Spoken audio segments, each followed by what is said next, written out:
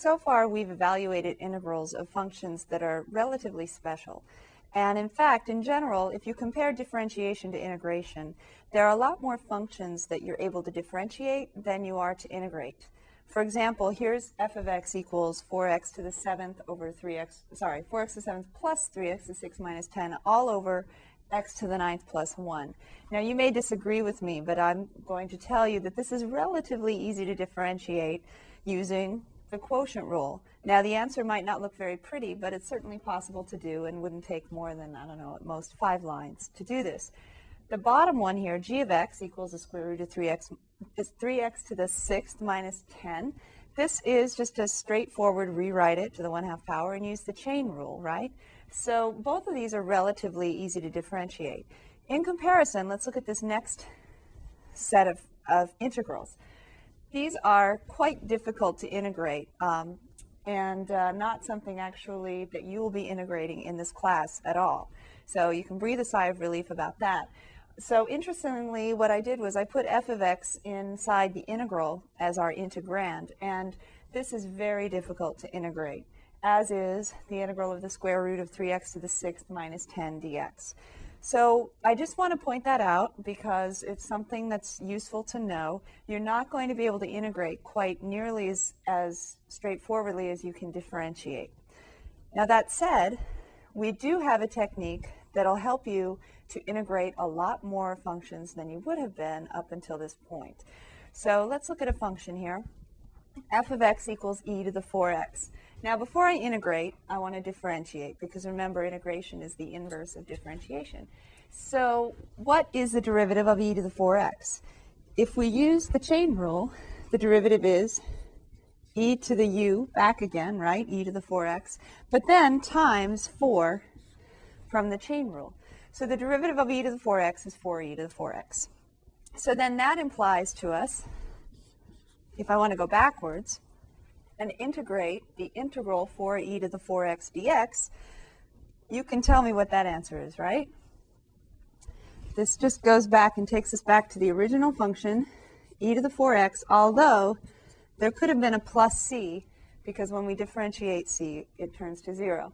So the integral of 4e to the 4x dx is e to the 4x plus c, because if I want to check my integration, how do I do that? Okay, good trick to know. Differentiate with respect to x, your integrand, e to the 4x plus c, just to show you where the c goes, equals e to the 4x back again, times 4 from the chain rule, plus 0. And so we get back what was in the integrand, and so we know that the answer to the integral of 4e to the 4x dx is e to the 4x plus c. Now, so far I haven't done anything that you couldn't have already done on your own, really, although what's new here is this 4x instead of just x. Up until now, we've integrated just something like e to the x, not e to the 4x. However, because this 4 was right here, it made it very easy for us to integrate e to the 4x, 4e to the 4x technically, dx. So my next question is, though, what if they don't give you the 4? So let's look at that. The integral e to the 4x dx.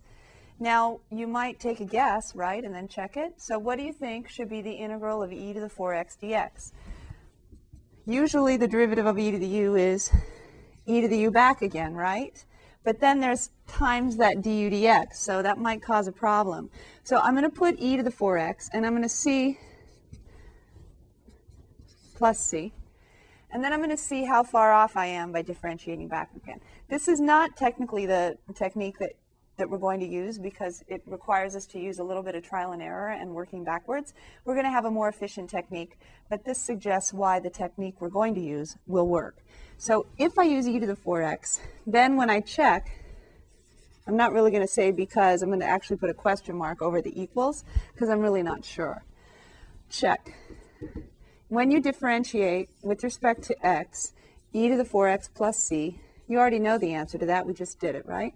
It's 4e to the 4x plus 0. So what's new in here when I differentiate is the 4, and that 4 was not given to us in the integral.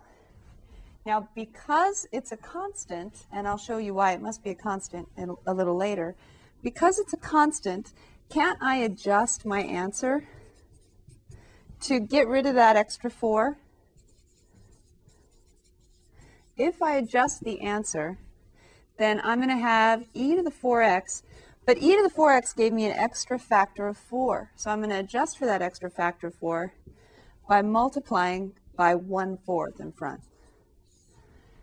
So now I'm going to say that I think the integral e to the 4x dx equals 1/4 e to the 4x plus c. And now when I check that, I need a new red pen. When I check that, my derivative is, hopefully, going to work, right? It should work. 1/4 e to the 4x, but then because of the chain rule, I have another factor of 4 here, so plus 0. So what I get when I'm finished is e to the 4x plus c, e to the 4x is my original integrand. So that tells me my answer to the integral is correct. 1/4 e to the 4x plus c is the answer to the integral e to the 4x dx. Now this technique is, like I said, requires us to work backwards. So we're going to develop a technique that is a little more straightforward, and we can check it if we want, but we don't have to check it in order to get the right answer. You might notice a pattern here. We had an extra 4, so we put a 1/4 in there. That's going to happen a lot, but not always necessarily. You want to be careful about each example. So let's look at some more examples.